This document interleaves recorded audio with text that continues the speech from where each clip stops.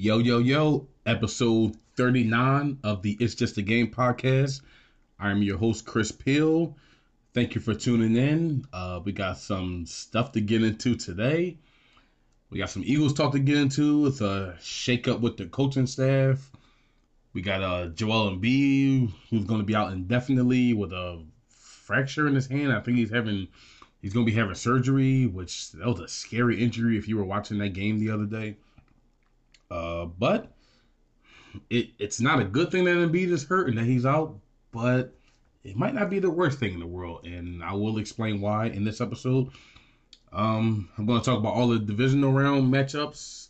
The best weekend of football is here. Like, we're at the playoffs. This is pretty much what we want to see. Now, the playoffs are fun and all. Super Bowl week is fun. Conference championship week is fun, but this is the greatest weekend in the entire NFL for the entire season. And I'm going to explain why that. I'm going to get into all of that. I'm going to talk about all of the matchups. And we got some beef in the NBA right now. We got Kendrick Perkins and Kevin Durant going at it on Twitter. And on the court, we have Jimmy Butler and TJ Warren going at it. And I cannot wait to talk about that. And we're going to get into all of that pretty much. So stay tuned and just stay tuned.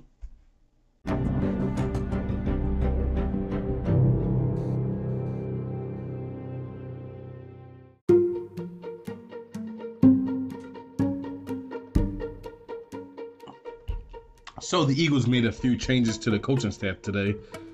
One day after Doug Peterson said he fully expects them to be back, he had to let go Mike Groh, the offensive coordinator. Well, I guess now the former offensive coordinator. And also the wide receiver coach, Carson Walch. So I know. So a lot of people were pretty much killing Doug Peterson for, I guess, backtracking on what he said about if they would be back or not. But I'm like, it is what it is. Like, it really doesn't matter to me. These guys are big guys. They're adults. They can take it. So, and one thing that I've learned over the years being a sports fan is whatever coaches or players, what they say to the media, like when they say things about what players will be there, or players all the time, they lie. Oh, I'll be fine. I'll be there next week. They lie all the time. And it's not even lying. It's just you're saying what people just want to hear at the time. So take it with a grain of salt. I'm not saying don't believe them at all, because there's some truth to everything that they say. But don't take everything at face value. Don't just take everything and run with it and think, okay, he's right. Okay, no, you pretty much just gotta, again, take it with a grain of salt. But Mike Groh was actually the scapegoat for last year. Now, last season, the team really struggled a lot. So, coming off of the Super Bowl season, the magical 2017 top 5 offense, top red zone offense, top third down offense, Carson Wentz MVP type season, running the ball, no matter what we were doing, everything was working. And when we struggled by the middle of the 2018 season, you start hearing the chatters from the fans. Maybe Frank Reich was the mastermind behind everything that went right for the team last year. So I think people after last year even wanted Mike Groh gone. And I guess, they went on a late little run. So that's probably why Doug Peterson and, Jeffrey Lurie and everyone decided to bring him back. You think, give him another year. Let's see if we can turn it around again. And it didn't quite happen that way. It was better towards the end, but all season, the team really didn't put up numbers to their potential. Now, I know there were the injuries. There were a lot of injuries, especially on the offensive side of the ball. I mean, every receiver was out. Zach Ertz missed a game late. Lane Johnson missed a few games. Jason Peters missed one game. Jordan Howard missed a couple games. Miles Sanders missed one game late in the season. Darren Sproles obviously was gone. Corey Clement obviously got hurt early. There was a lot of injuries. So these are valid excuses. But I think just over the last 2 seasons, that was like, I think what Doug Peterson did a little reevaluating, just looking, it's like, you know what?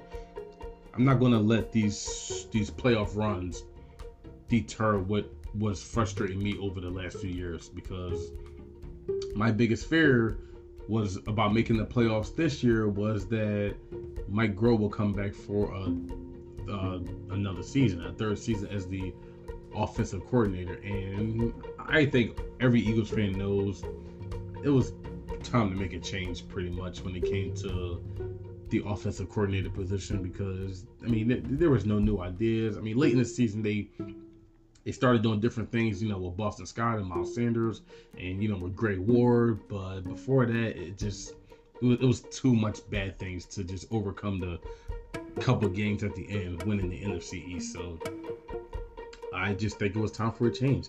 And you know, Carson Wentz, which as a wide receiver coach, what do you really want him to do, honestly, with the receivers he had to work with this year? He was probably just a scapegoat. Maybe he was just a scapegoat for that. So, but honestly, I really just don't know what you wanted him to do with the receivers that he was given. I mean, that's like the one position that should have been safe, because that was the one position that was pretty much hit the hardest. I mean, I feel like there was 2 straight seasons where one position was just like decimated. Last season was the cornerbacks, and this season was the wide receivers. Now, hopefully that trend stops. Hopefully next season no one gets that hurt, because the whole receiver corps was out at one point. Like literally by the end of the season, if you look at the Redskins game, look at the first Redskins game, look at it from a Washington Redskins perspective. Just think about who they were going against in week 1, and then what receivers they were going against in week 16. It's not even the same team. Like, it's not even like, you didn't even like, these guys weren't even in the NFL like in week 1. It's not like they were guys, they were just on the bench and they were like 4th and 5th stringers. Like, Greg Ward was on the practice squad. Like, I don't even think he was on a practice squad earlier this year. I think he was playing in the AAF earlier. So, and you know, Robert Davis was on, I think, another team's practice squad. I can't think off the top of my head, but you know, Deontay Burnett, like, these guys weren't in the NFL. These guys weren't on the Eagles roster. So it's just crazy to think of how badly depleted the wide receiver core really, really was. And that's really a reason that I can't really kill Carson Wentz for not. I mean, maybe there was something in the locker room. Maybe there was just, he just wasn't doing a good job. There's a lot of, when it comes to coaching hires, now when it comes to players, what we see on the field, that's what we get. Like, we see what happened. We could see Jason Kelce missed the block here. Oh, Alshon Jeffrey dropped the pass here. Jalen Mills bit on the double move here. We can see all of that on TV. Or if you're at the game, there's a lot of things behind the scenes, like coaching wise, that we don't know about. So who knows what happened? Like, maybe they didn't get along. There's a lot of things that can go into, you know, letting the coach go, which is a lot of things that we don't know about. So again, it was definitely time for a change, though. I mean, I'm not one guy to call for a guy to get fired, but I was definitely ready for the change to happen. So I'm glad we get to get some new ideas in here. Now, part of me wants to say, okay, Deuce Staley, this is your time now. And when Frank Reich left after the 2017 season to take his Indianapolis Colts head coaching job, a lot of people, myself included, thought that Deuce Staley would be the next offensive coordinator, because he's the assistant head coach. He's been here through 3 different head coaches: Andy Reid, Chip Kelly, Doug Peterson. Now, that's how you know you're a good coach, because usually when a head coach gets fired, the rest of the staff gets fired. Like, usually they clean house. The next coach usually wants to bring his own guys in. He wants to bring his offensive coordinator in, his defensive coordinator, his special teams coach, and his offensive line coach. He pretty much wants to have the staff that he wants, you know. And the fact that Deuce Staley has stayed with this team shows you all you need to know. Now, you better make Deuce Staley the offensive coordinator eventually, because eventually he's going to get that job somewhere else, and we do not want to leave him, because we do not want to lose him, because as we know, Deuce Staley was a really big fan favorite even when he played here. Now, I remember growing up, you know, every time he touched the ball at home, you would hear the Deuce coming from the crowd. So we love us some Deuce Staley. I mean, he's one of the best running back coaches in the league. The running backs seem to love him. The whole offense seems to love him. So this is your time to shine, Deuce Staley. So Doug Peterson, make that move. Now, on the other end of it, when you fire an offensive coordinator or a coach or whatever, you want to bring new ideas and you want to get some outside perspective. So like, okay, let's do this, let's do this, let's do this. Now, if you hire Deuce Staley from within, you bring him up, you pretty much are going to be getting the same exact ideas that you've been getting for the last like couple years now, because he's been on your staff. So it's probably not going to be anything fresh, but maybe it's just things that he can do differently that Mike Groh didn't see. Because, Mike Groh is, pretty much he was above Deuce Staley. So Deuce Staley might have had some kind of input, but when it comes down to it, Mike Groh was above him. So he would probably value his opinion over Deuce Staley. Even though that's not necessarily the case, because Deuce Staley is the assistant head coach and he got that job for a reason. So, he's doing something right. But I definitely wouldn't mind seeing Deuce Staley become the offensive coordinator. So I would definitely love to see that. Now, on the other end of the ball, Jim Schwartz, he interviewed for the Cleveland Browns head coaching job. Obviously, the Cleveland Browns this is like an annual thing. They're always looking for a head coach. I mean, I think they've had like 27 head coaches in the last 5 years. So obviously, I'm joking a little bit. But they've had a lot of head coaches, and they've been trying, and they gave Freddie Kitchens 1 year. He's out of there, so they're looking for a new one. Now, Jim Schwartz was the coach before with the Detroit Lions, a head coach, and he was back at being a defensive coordinator for the Titans, I believe, before he came on board with us. So, and I think he did a really good job. Now, I'm warning Eagles fans right now, the grass is not always greener on the other side. It's not. Like, a lot of people just want to look at a certain game or a certain quarter or a certain possession and just think that Jim Schwartz just was terrible. He had this terrible defense, man. Now, he's been here for 4 years, and he's been pretty solid for 3 of those years. Now, like I said, the cornerbacks were pretty decimated last year, so I think last year you have to give him kind of a mulligan, especially coming off of a Super Bowl win. Like, I don't think people realize how I know they gave up 33 points in the Super Bowl, but Jim Schwartz is the Super Bowl winning defensive coordinator. I don't know why people are acting like Jim Schwartz is just this bum that doesn't know anything. Like, Jim Schwartz has probably forgotten more about football than most of the fans know. So let's not act like he's just some scrub. Again, besides the 2018 season, they were pretty good defensively. They were top 10 in yards this year. They were 15th in points, which, the top half of the league at least. They were 13th in yards in 2016, which was his first year. They were 4th in yards and points in 2017, which, that was a magical year. But they've pretty much been a pretty solid defense. Now, they haven't had like a top 5 defense outside of 2017. They haven't had like a consistent top 5 defense. This isn't the Legion of Boom Seahawks. This isn't the 49ers from this year. This isn't the 2000 Ravens. This is not the 2002 Buccaneers. This is not none of those teams.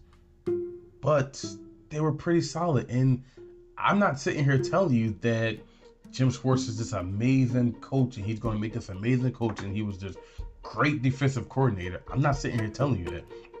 What I'm telling you is beware of what you're wishing for. Now, when the news came out that he was interviewing for the head coaching job, people were just like, oh, good riddance. Like, oh, he needs to go. But again, I know he had some bad games this year. Dwayne Haskins carved him up, and Ryan Fitzpatrick carved him up.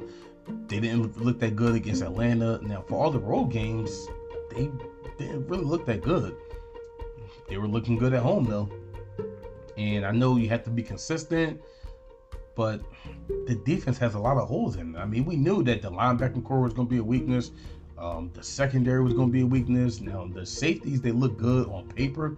You look at the names, Malcolm Jenkins and Rodney McLeod, and you think, like, that's a pretty solid, safety core.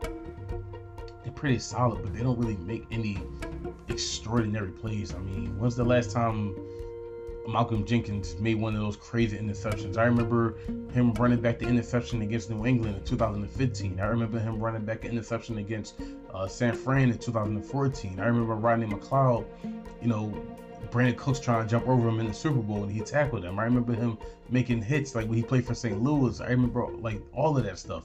When's the last time anybody in the secondary made a great play, like one of those plays that you're like, wow, like you see other cornerbacks doing that. We don't have any just great playmakers. I mean, Nigel Bradham is a good player. He's a solid player. When's the last time you saw him make a real like great play? Okay, he made a great play against the Washington Redskins in week 15. But that was, it was a Hail Mary situation. Dwayne Haskins just let her with the ball back. Nigel Bradham just happened to stand at the right spot.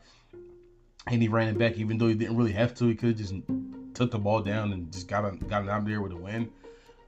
Okay, he had an interception against the Green Bay Packers to ice the game.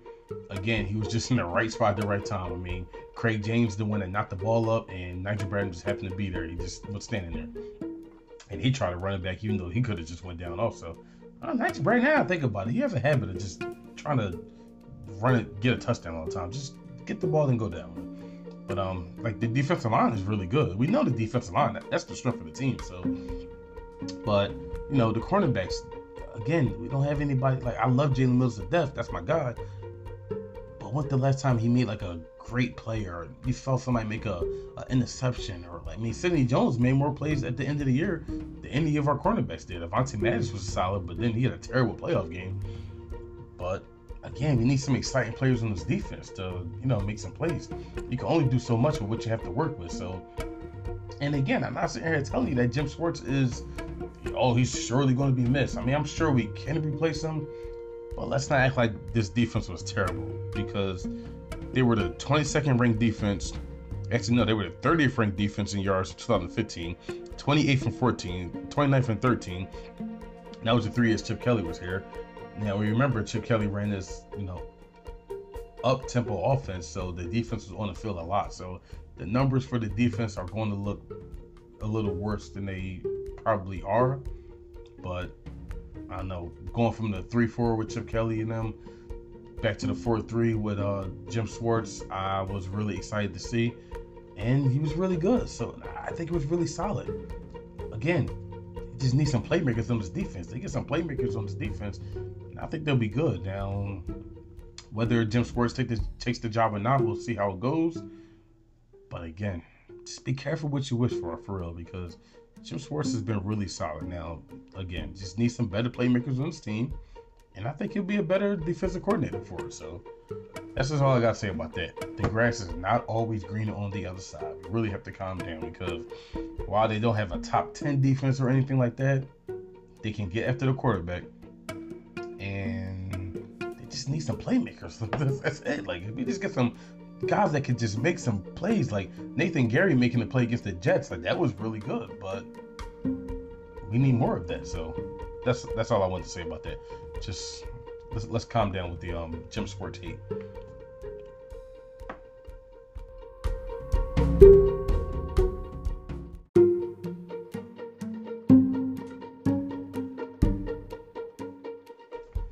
In other Philadelphia related news, Joel Embiid suffered a nasty finger injury against the Thunder the other night. His finger was pretty much bent out of shape. It was crooked. It was really, really nasty. Really nasty stuff. He came back in the game, though. They taped it up. He played the rest of the game. And I'm thinking, like, oh, good. Like, because, you definitely knew the jokes were coming. Oh, Joel Embiid's injury prone. Something's always wrong with him. He missed his game here. He's missed about 9 games already this year. And when stuff like that happens, you can't even call him injury prone for the finger thing, because that's just like a freak accident and a freak thing. And, he has to have surgery now, because I think he has some kind of fracture in his finger, or fracture in his hand, or some medical mumbo jumbo. So he's going to be he's out, quote unquote, indefinitely. And if you don't know what indefinitely means, that pretty much means we'll see. Like, you're out until further notice. Maybe we don't know. So he's going to have surgery on the hand. He's going to be reevaluated in 1 to 2 weeks. So who knows how long he'll be out? Maybe he'll come back in the 1 to 2 weeks. I doubt it, though, coming off of surgery. So he might be back after the All-Star break, is what I'm guessing. Again, I'm not a doctor. I don't really know all this medical stuff, so I don't know how long he can be out for that. Now, finger injuries and like stuff like that, you can pretty much play through that. I mean, once you get to like the legs and knees and like your back and stuff like that, that's tough to play through. But like stuff like this, you can probably play through it. As we saw, he played through it the rest of the Thunder game, so that was good. But again, like I said in the intro of this episode, it's not a good thing. My initial reaction was, dang, man, he's out again. Like, we can't win without Embiid. I mean, Embiid is I don't care about Jokic. I don't care about whoever else. Embiid is the best center in the NBA. There's a reason that Shaq and Charles Barkley said he don't want it. And there's a reason that Shaq and Charles Barkley and every other person calls him out. There's a reason that Stephen A. Smith calls him out for having 0 points against the Toronto Raptors, because he's the best big man in the league. He's the most dominant big man in the league when he wants to be the most dominant. Now, with him being out and all, it's bad. But then I thought about it, and I'm thinking like, okay, anytime Joel Embiid misses a game, the first thing I think about is Ben Simmons. And every time Joel Embiid misses a game, Ben Simmons seems to just have more aggressiveness. And there's a reason for that. They don't really complement each other that well. And Jalen Rose said this, and he worded it that way. And I was just thinking that too. Over the last couple of years, just watching, like, these two, they're good. They're really, really good players. They're like franchise cornerstones. They're the stars of the team. They're the face of the franchise. But them two playing together, it just doesn't really, it doesn't fit. Like, they're two good players, and that's the one thing about basketball, is that you can't really, if it doesn't work, it doesn't work. It's kind of like having two news anchors that just don't get along, or like it just, sometimes you can't really force chemistry, and like their games don't complement each other very well, because Joel Embiid needs space to obviously post up and man the paint and be the big man. But Ben Simmons, he's not going to take outside shots. He's not going to take shots outside the paint. So he's just clogging up a lot of space. And the double team is just there because the defender is sagging off of Ben Simmons. So the only way you can do it is you have to have Ben Simmons closer to the rim. But you can't have him close to the rim. You have Embiid close to the rim. And then you have Al Horford that's also close to the rim. And then you're messing up his game, because now Al Horford is pretty much downgraded to a outside or a spot up shooter. You don't want that from Al Horford, so it just throws everything out of whack. So maybe with Joel Embiid being out, it's not that we want to see it, but maybe Al Horford being the 5 now, he can play center again. He can play more center, and he can actually take up some of the posts. He did a good job at that tonight against his former team, the Celtics. We'll get to that. And Ben Simmons will be more aggressive. And Ben Simmons, again, every time Joel doesn't play, Ben Simmons just seems to like kick it up a notch. He seems to think, okay, now I have to score, because when Joel is in, you got to get the big guy going. Like, he's the star of the team. He's the scorer. You have to get him going. So maybe it'll be a good thing that he's hurt. I mean, it's never a good thing when your best player is hurt, but I mean, we'll see what the other guys are made of. We can see what else we have in this team. Like, Al Horford and Tobias Harris and then Ben Simmons. And another thing about Ben Simmons, another thing that Jalen Rose said, and he's been saying this for like, I think 3 years now, since Ben Simmons has been in the league. He's been saying that he's shooting with the wrong hand. And the more and more I watch, I think he's right. And I actually think Ben Simmons' form is way better and smoother. You can tell he was in the gym working on it. You can tell he was in the gym working on his actual shot. Like, his actual form, it looks way smoother. It has looked awkward the previous 2 years. It's just looked like he doesn't want to shoot. It looked like he's never taken a shot a day in his life. But this year it actually looks smoother, which is attributed to the work that he put in the gym during the off season. But when you see him in the paint and you see him dribbling, and if the ball's in the air and he's going in for a layup and he does his little hook shot, he instantly goes to the right hand. And every single time, I've never seen him take a hook shot with his left hand. That pretty much lets me know that he's probably a right-hander, which is not necessarily the case, because I personally am a left-handed person, and I don't play basketball as much as I used to. But when I did, I would lay the ball up with my right hand, If I did like a hook shot, it would be my right hand, and I dribbled the ball in my right hand. So it doesn't necessarily mean that he's right-handed, because I do a lot of things in my right hand, but I shoot with my left, and I like write everything with my left. But yeah, I'm trying to think of like things I do on a day-to-day basis. I mean, I do a lot of things with my right hand, except for right. I can't write with my right hand, but mainly a lot of other things I can do with my right hand. So maybe that's the case for him. Maybe he's ambidextrous. Maybe, and honestly, I wouldn't have been surprised if this year he came back and shot the ball with his right hand. That's not really something you can just do in the middle of a season. You can't just wake up on February 12th and just decide, you know what, I'm gonna start shooting right-handed now. That was not gonna work. But in the off season, maybe one day, we'll see. But again, I think with Joel Embiid being out, it will really help Ben Simmons a lot. I mean, his numbers could definitely skyrocket. And like I said, we beat the Boston Celtics for the third time, and I'm so happy that we are finally beating this team, because the last couple of years have just been like, they have just beat us like numerous times, and it's so frustrating not being able to beat the team. It didn't matter who was playing. Like, I mean, Kyrie could have been out. Like, it just did not matter. Like, we just could not beat these guys. And I think at the end of last year, we finally like figured it out. And now that we took, their best defender, Al Horford, now the ball's in our court now. And we only have to play him one more time. I haven't checked the date. We usually play him about 4 times a year. I don't know when that game is, but it's actually kind of weird and strange that we've played him 3 times already, and it's not even an All-Star break. So we're going to play him one more time, and we won't see him again. So we'll see about that. But again, I'm just really, really glad that we beat them. It's just, and we were down by as much as 15, and they just stayed, and they went on the run right before halftime. They got it down to, I think, 5 or 7. And sometimes that's what you have to do. If you can just get it down to like a certain point to where, you're right back in it, just stay with it, and, you can win it in the end. Because when you're the more talented team, most likely you're going to win. So, I'm just so happy that we beat the Celtics. I really am. So, beat them 3 times. I mean, they lost 4 in a row before they beat Oklahoma City. So, I was really starting to get nervous about this team. I still think they have a ceiling, and I still think they have to make a trade. They have to do something with this team. But for now, everything is all fine and good. Even with Embiid out indefinitely. We'll see how they play when they go on the road, because as we know, that's how they struggle. They struggle a lot on the road, because I just don't know if they have maybe the mental toughness. Maybe they just don't get up for these teams, because they beat Boston on the road. They beat Portland on the road. They can win games on the road when they want to.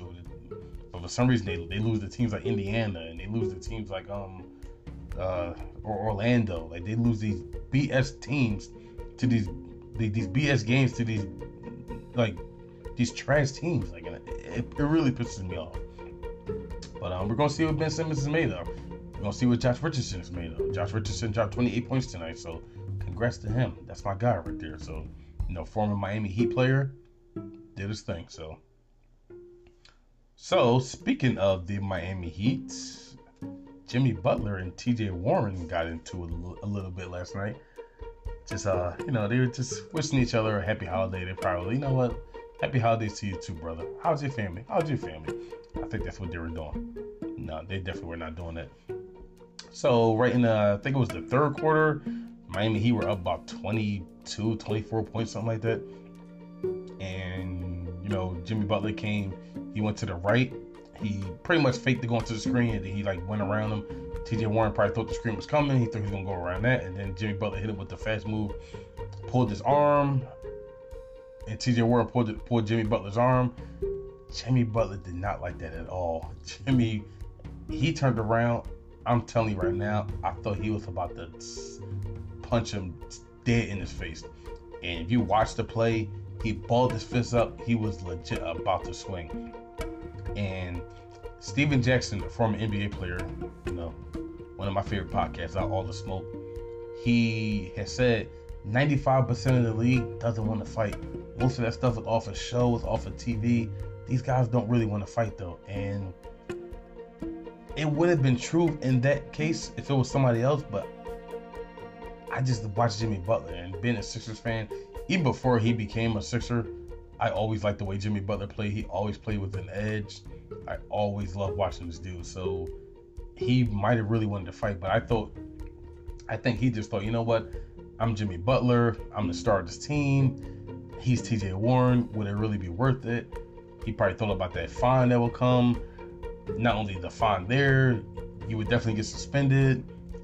Then you'll be losing game checks there. So he probably thought about the money for a little while. I was like, you know what? Let me not punch this TJ Warren dead in his face, because I could, but it would hurt me much more than a punch would hurt him. So it's not really worth it. So smart move on him, not throwing the punch. And after they both got double technicals. After they calmed it down, they came out. Jimmy Butler got the ball back, and TJ Warren was on him, and he just threw him an elbow.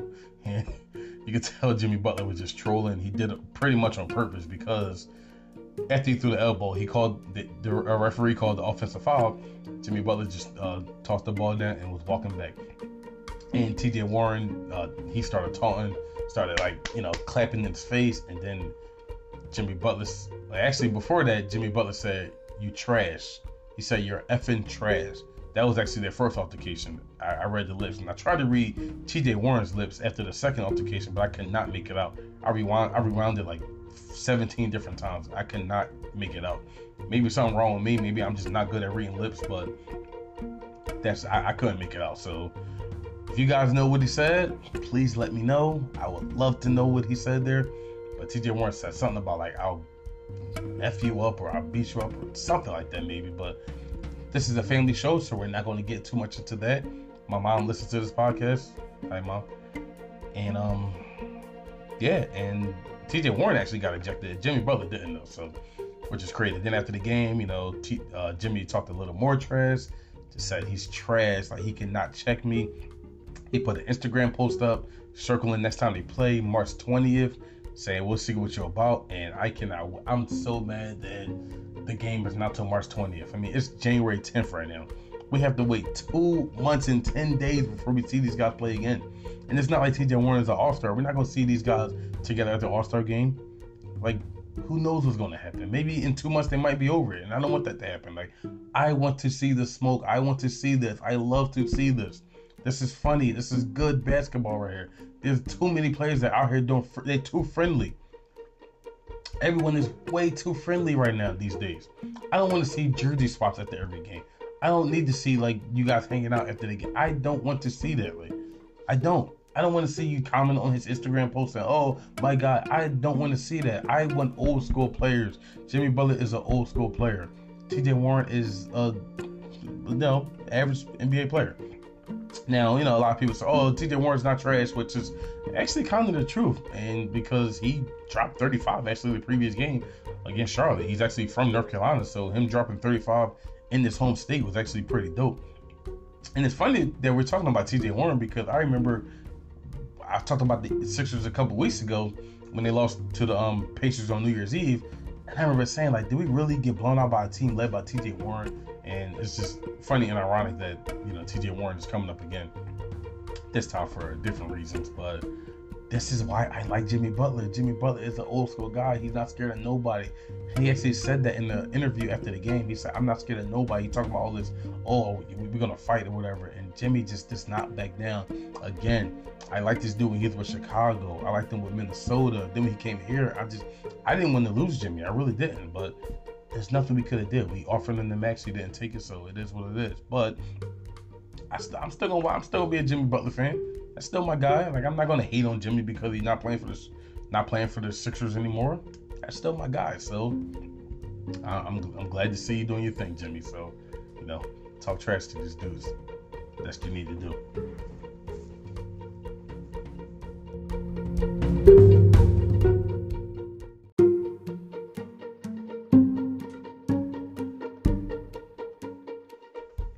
So we had another NBA beef. This one was on Twitter. Obviously, it was on Twitter because it involves Kevin Durant. So Kevin Durant and Kendrick Perkins got into it a little bit. Kendrick Perkins went on Twitter and said that Russell Westbrook was the best player to ever put on the Oklahoma City Thunder jersey. Some guy, I don't know if he was a writer, he disagreed with him, and obviously we're talking about Kevin Durant. going to just offer my opinion on that situation. Kevin Durant, let's get this out the way. Kevin Durant is the best player to ever wear Oklahoma City Thunder uniform. And I'm not including the Seattle Supersonics, and honestly, if you want to include the Supersonics, I would still go Kevin Durant. Because, I mean, if you're thinking about it, I mean, Ray Allen, Shawn Kemp, Gary Payton, I would probably put Kevin Durant over all of them. But if we're talking just Thunder, just strictly a Thunder uniform, not the Supersonics, then we can definitely go Kevin Durant over Russell Westbrook. I know Russell Westbrook has done a lot for the city. I know a lot of people like to just glorify the fact that he was loyal to the team until he got traded. You know, he stayed the courts, he didn't leave. I know all of that, but like, come on, the facts are the facts. Look at the numbers. Like, Kevin Durant was the best player. If it wasn't for LeBron James being in the league, Kevin Durant would have been the best player in the league. He would have been the best player on the planet. So let's not forget all that. I know there's a stigma because he went to Golden State, but talent is talent. I don't care what you did. Like, he still was the best player to ever put on a uniform. So, and you know, somebody said, the guy, he replied that Russell Westbrook was Mr. Get to the second round and get exit in the second round. Well, which I don't think he's won a playoff series since Kevin Durant has left. And then Kendrick Perkins replied, Kevin Durant got exited. He got knocked out the playoffs in the second round the year he was there, which is true because Russell Westbrook he got injured one year. I think Patrick Beverley did something to his knee or something. He ended up missing the rest of the postseason, and Kevin Durant, he couldn't get past the second round, which, that's a valid reason, like, sure. But then, they went back and forth, and Kendrick Perkins pretty much said, oh, you joined the 73-win team, which, I mean, and that's the one thing I have an issue with. And once I saw that, I'm like, okay, look, now we're taking it too far now. It's not that we're taking it too far, but, like, we have to get over the fact that he joined this team. It's like, he went to join a winner. At the time, I know it seemed like the easy way out. It really did. I know it seemed like, I'm gonna just join this team.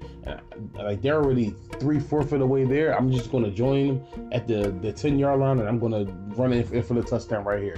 I know it seemed like the easy thing, but it wasn't that easy. Like, it's not easy to join the team that's filled with all-stars and implement yourself into that team and make a mark on that team.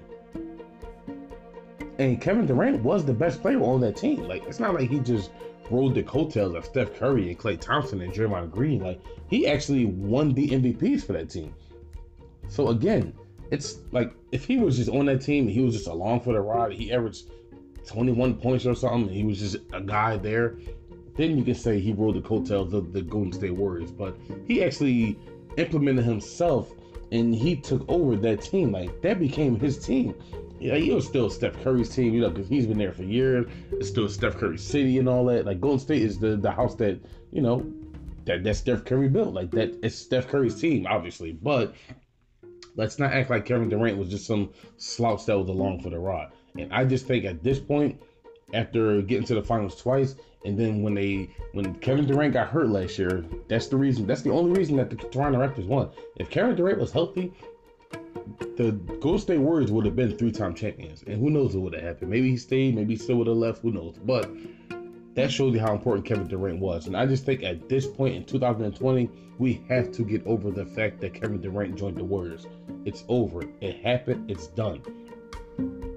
Like I said, at the time, I wasn't really happy with the decision, but inside of year one, it's like, get over it. Like, really, just get over it. It happened. Jesus, like, come on. Like, and Kendrick Perkins, like, this guy talks so much trash for a guy that wasn't that good. Like, I mean, I've never seen a guy like milk a championship like for more than he has. Like, he's milked the championship on the 08 team. Like, he contributed defensively, but come on, man. And Kevin Durant even said that in one of his Twitter replies, where he said, yeah, I got knocked out the second round because my starting center, averaged 2 and 3. And he said, oh, you should have worked in your game like I did. Which is true. Kevin Durant, like, whether you want to say what he did or not, Kevin Durant is still a top 5 player in the league. And, like, Kendrick Perkins isn't even a top 5 player on his own team every night. So, like, it is what it is. But I just wanted to get that out the way. And I know, Kendrick Perkins is a great trash talker, and being a great player doesn't just give you the will to say whatever you want, and being a bad player doesn't mean you don't have an opinion. You can have an opinion, but I just think at this point we have to get over it. I think we have to move past the whole Kevin Durant, Georgia 73-1 team after having a 3-1 lead. I just think it's dead. Like it's a tired argument. At this point, it's just tired. Like, again, get over it. It's like the jokes about Kobe. Oh, he doesn't pass. Like it's like the light skin jokes about Steph Curry. It's just so much that you just gotta, like, please come up with new material. Please just come up with something new. And everybody wanted to be coming at Kevin Durant for replying to people on Twitter, and he's so sensitive. But like, if you're good at your craft and you're good at your craft, and the only thing I will say is, like, stop replying to people that's beneath you. You're replying to Kendrick Perkins. That's valid. He's an NBA. He was in the NBA. He actually played with Kendrick Perkins. You want to reply to those guys? Like, sure, but don't reply to just regular Joe Schmo that works at the library part time. Don't reply to the barista that works at Starbucks. Don't reply to the guy that's on break at his office job and he's just sending tweets out because he knows he's going to get an answer out of you. Don't reply to that guy, Kevin Durant. That's the only thing I will say. You want to reply to other NBA players, your peers. You want to defend yourself. I don't have a problem with that. But stop replying down. You're Kevin Durant. Why do you care what these people have to say? They couldn't even hold your jock strap. Like, they couldn't make 10 jump shots in a row if their life depended on it. So stop replying to these guys. That's the only thing I will say to Kevin Durant. But if you're good at your craft and you're good at your craft, you want to defend your craft. If people want to talk about you, your initial reaction is to, like, no. And Kevin Durant is not getting personal with people. He's not saying, oh, your mom this and your mom that, and he's not saying, oh, you suck and you suck at your job. He's just talking basketball. Like, Kevin Durant literally just wants to talk basketball, and that's one thing I like about Kevin Durant. He doesn't care about all the nonsense, all the like whatever. There's a lot of stuff that other people care about. He's not showing you what he ate for lunch, and he's not showing you, like, oh, I got this new car. He's not showing you the chains that he bought. He literally just wants to talk basketball. That's it. And I can respect that from Kevin Durant. So I don't mind him replying to people. I just think you don't need to reply down. I just don't think you need to reply to, again, regular Joe Schmo that works at Starbucks. That's probably can't even get your coffee order right. But he wants to tell Kevin Durant that he made the wrong decision. How about you make a right decision and get the coffee right next time? So cut it out. So on to bigger and better things. The divisional round is here. The NFL divisional round of the playoffs. This is the best weekend in sports. So the reason why it's the best weekend in sports because you have all your teams coming off a bye. You have your 1 and 2 seeds coming off a bye. Usually your top 2 seeds are really, really good teams. This year I think we have like 3 really good teams and 1 team that's like, I don't really trust them. But then you have your teams that are coming off a wildcard win. So you have teams coming off of wins going into stadiums of teams that are really, really good. Some teams are coming off, like all the teams are coming off a bye. Some seasons, you have you have teams that haven't played in like 3 weeks because they've had everything clinched.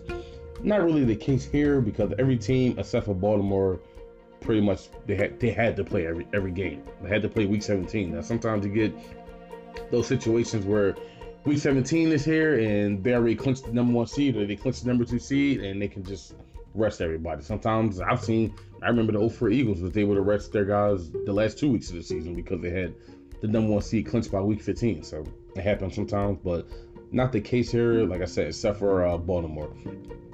So I'm gonna start. Usually it goes by relevance to the game, like the ones that, like the games that people care about really the most.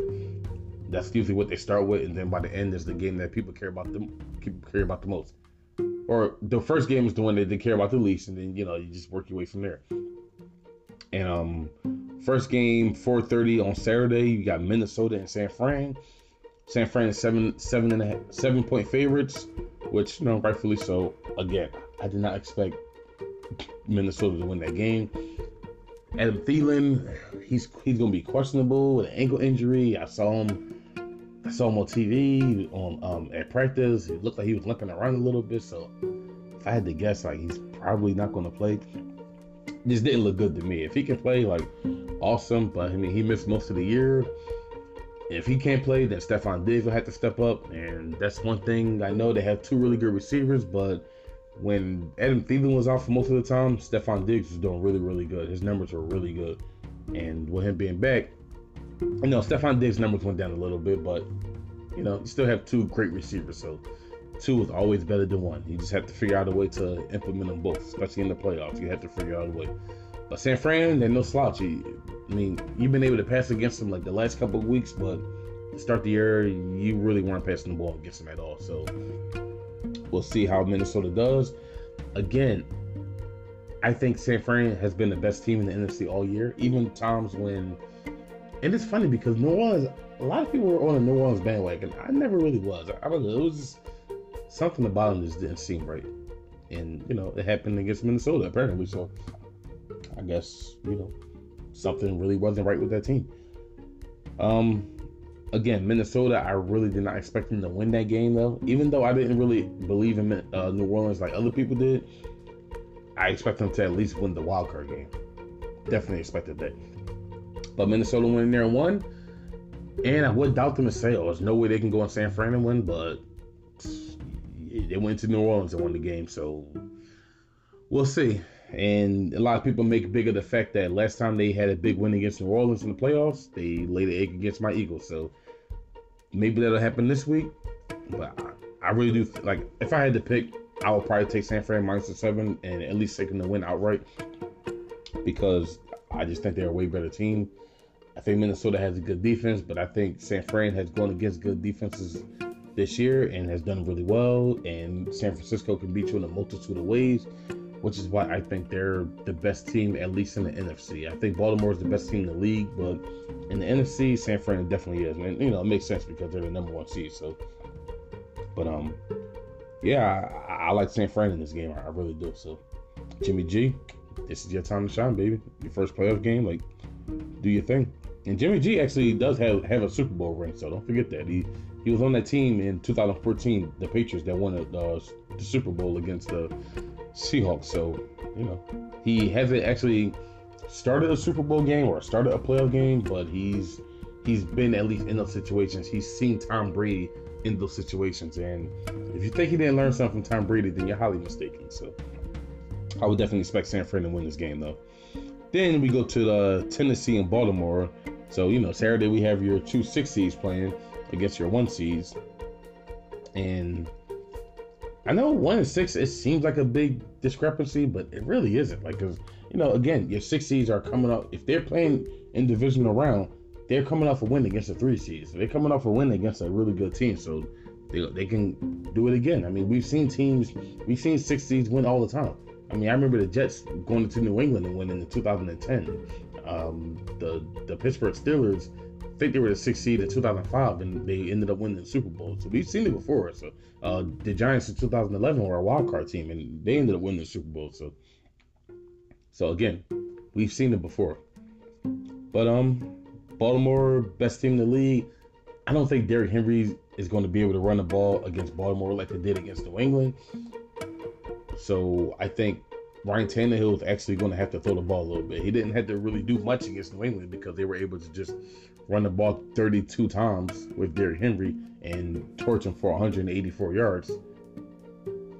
But they're not going to be able to just go to Baltimore and just try to run it down their throats. They can try, but they're not really going to be that successful.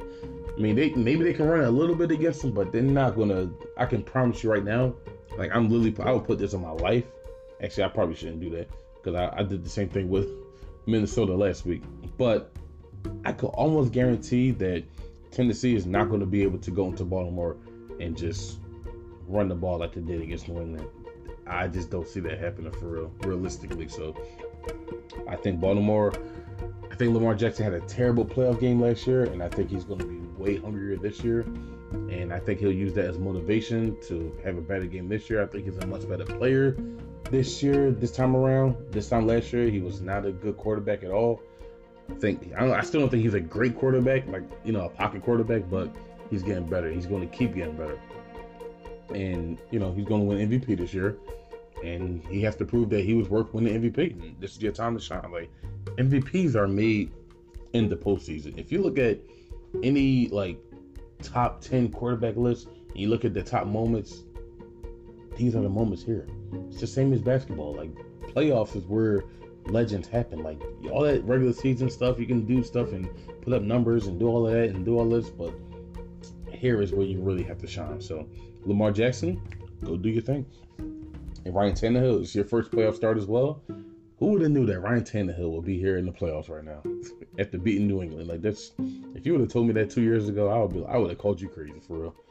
If you would have told me Ryan Tannehill would have went into, with any team, I don't care what team, if you would have told me that Ryan Tannehill would have went into New England and beat Tom Brady in the wild card round, I would have been like, no, you're crazy. Like, you're smoking crack.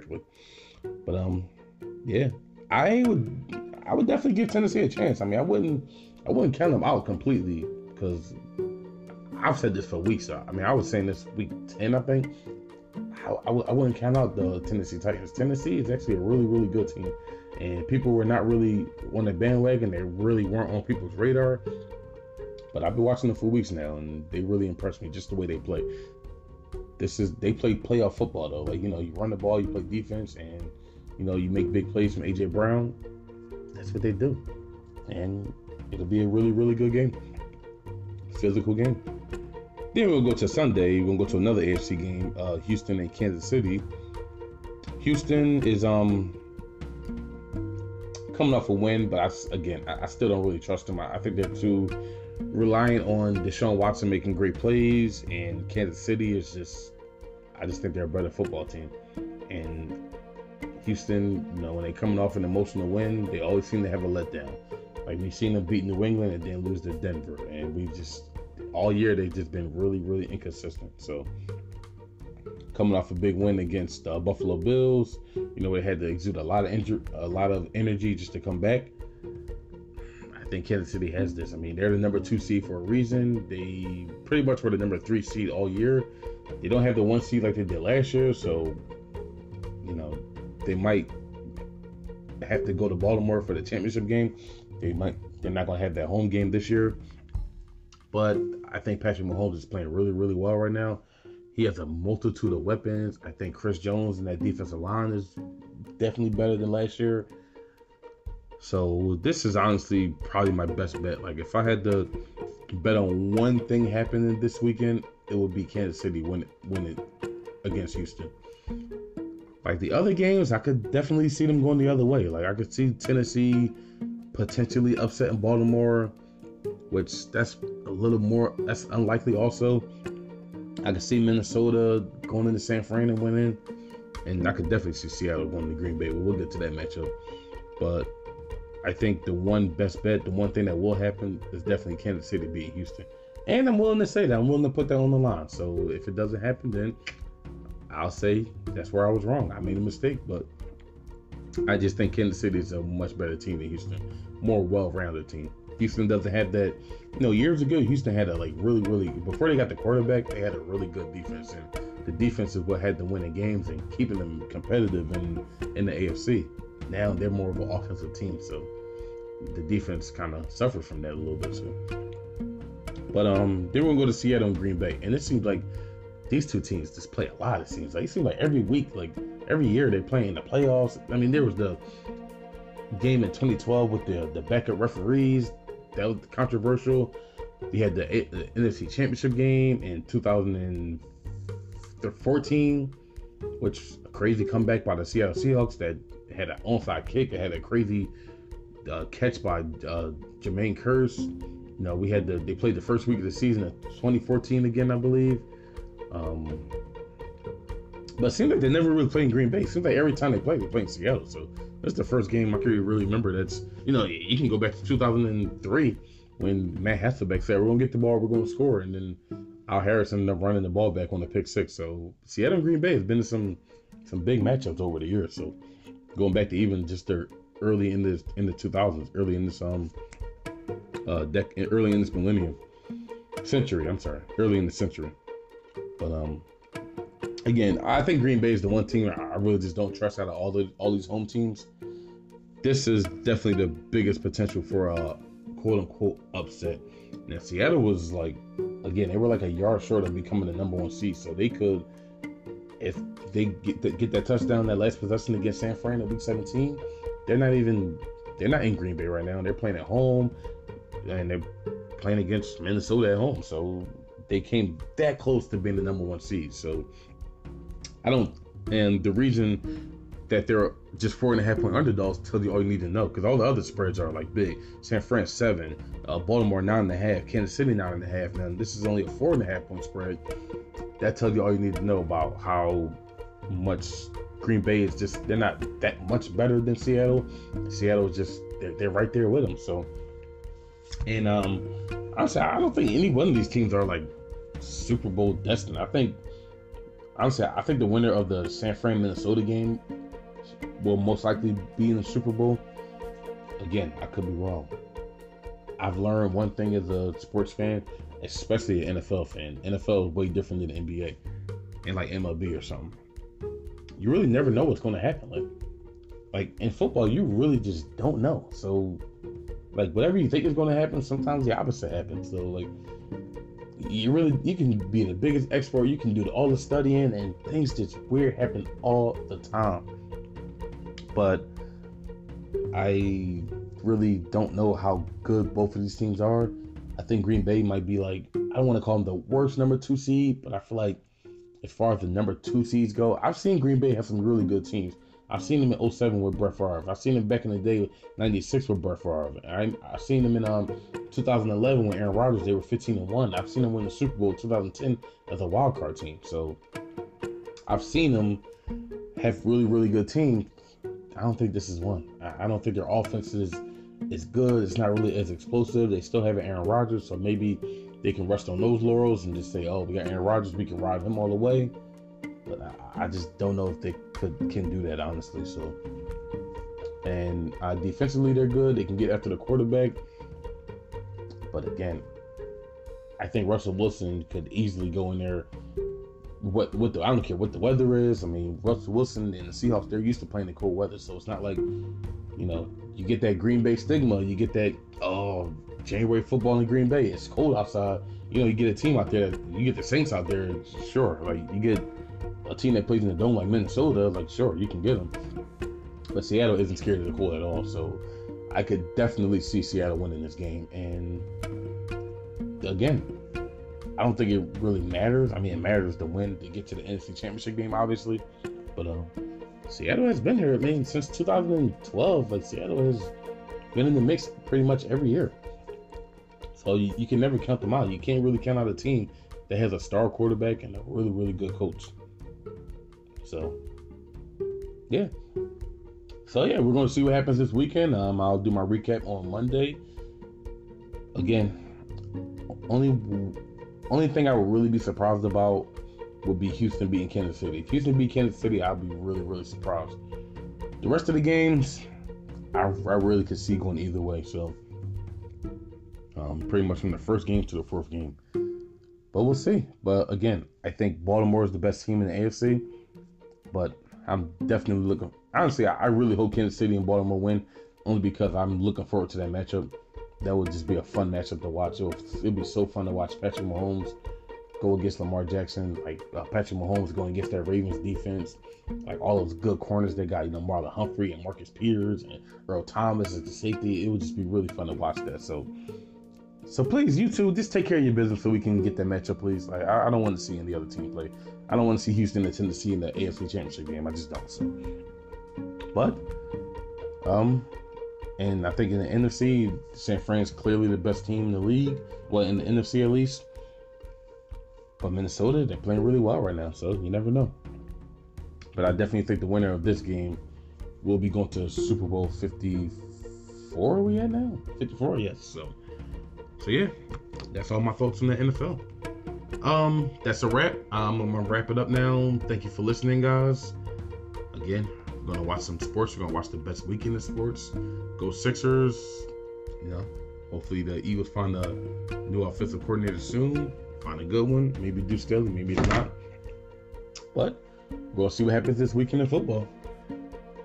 Peace, y'all. I'm gonna head out, and remember, it's just a game.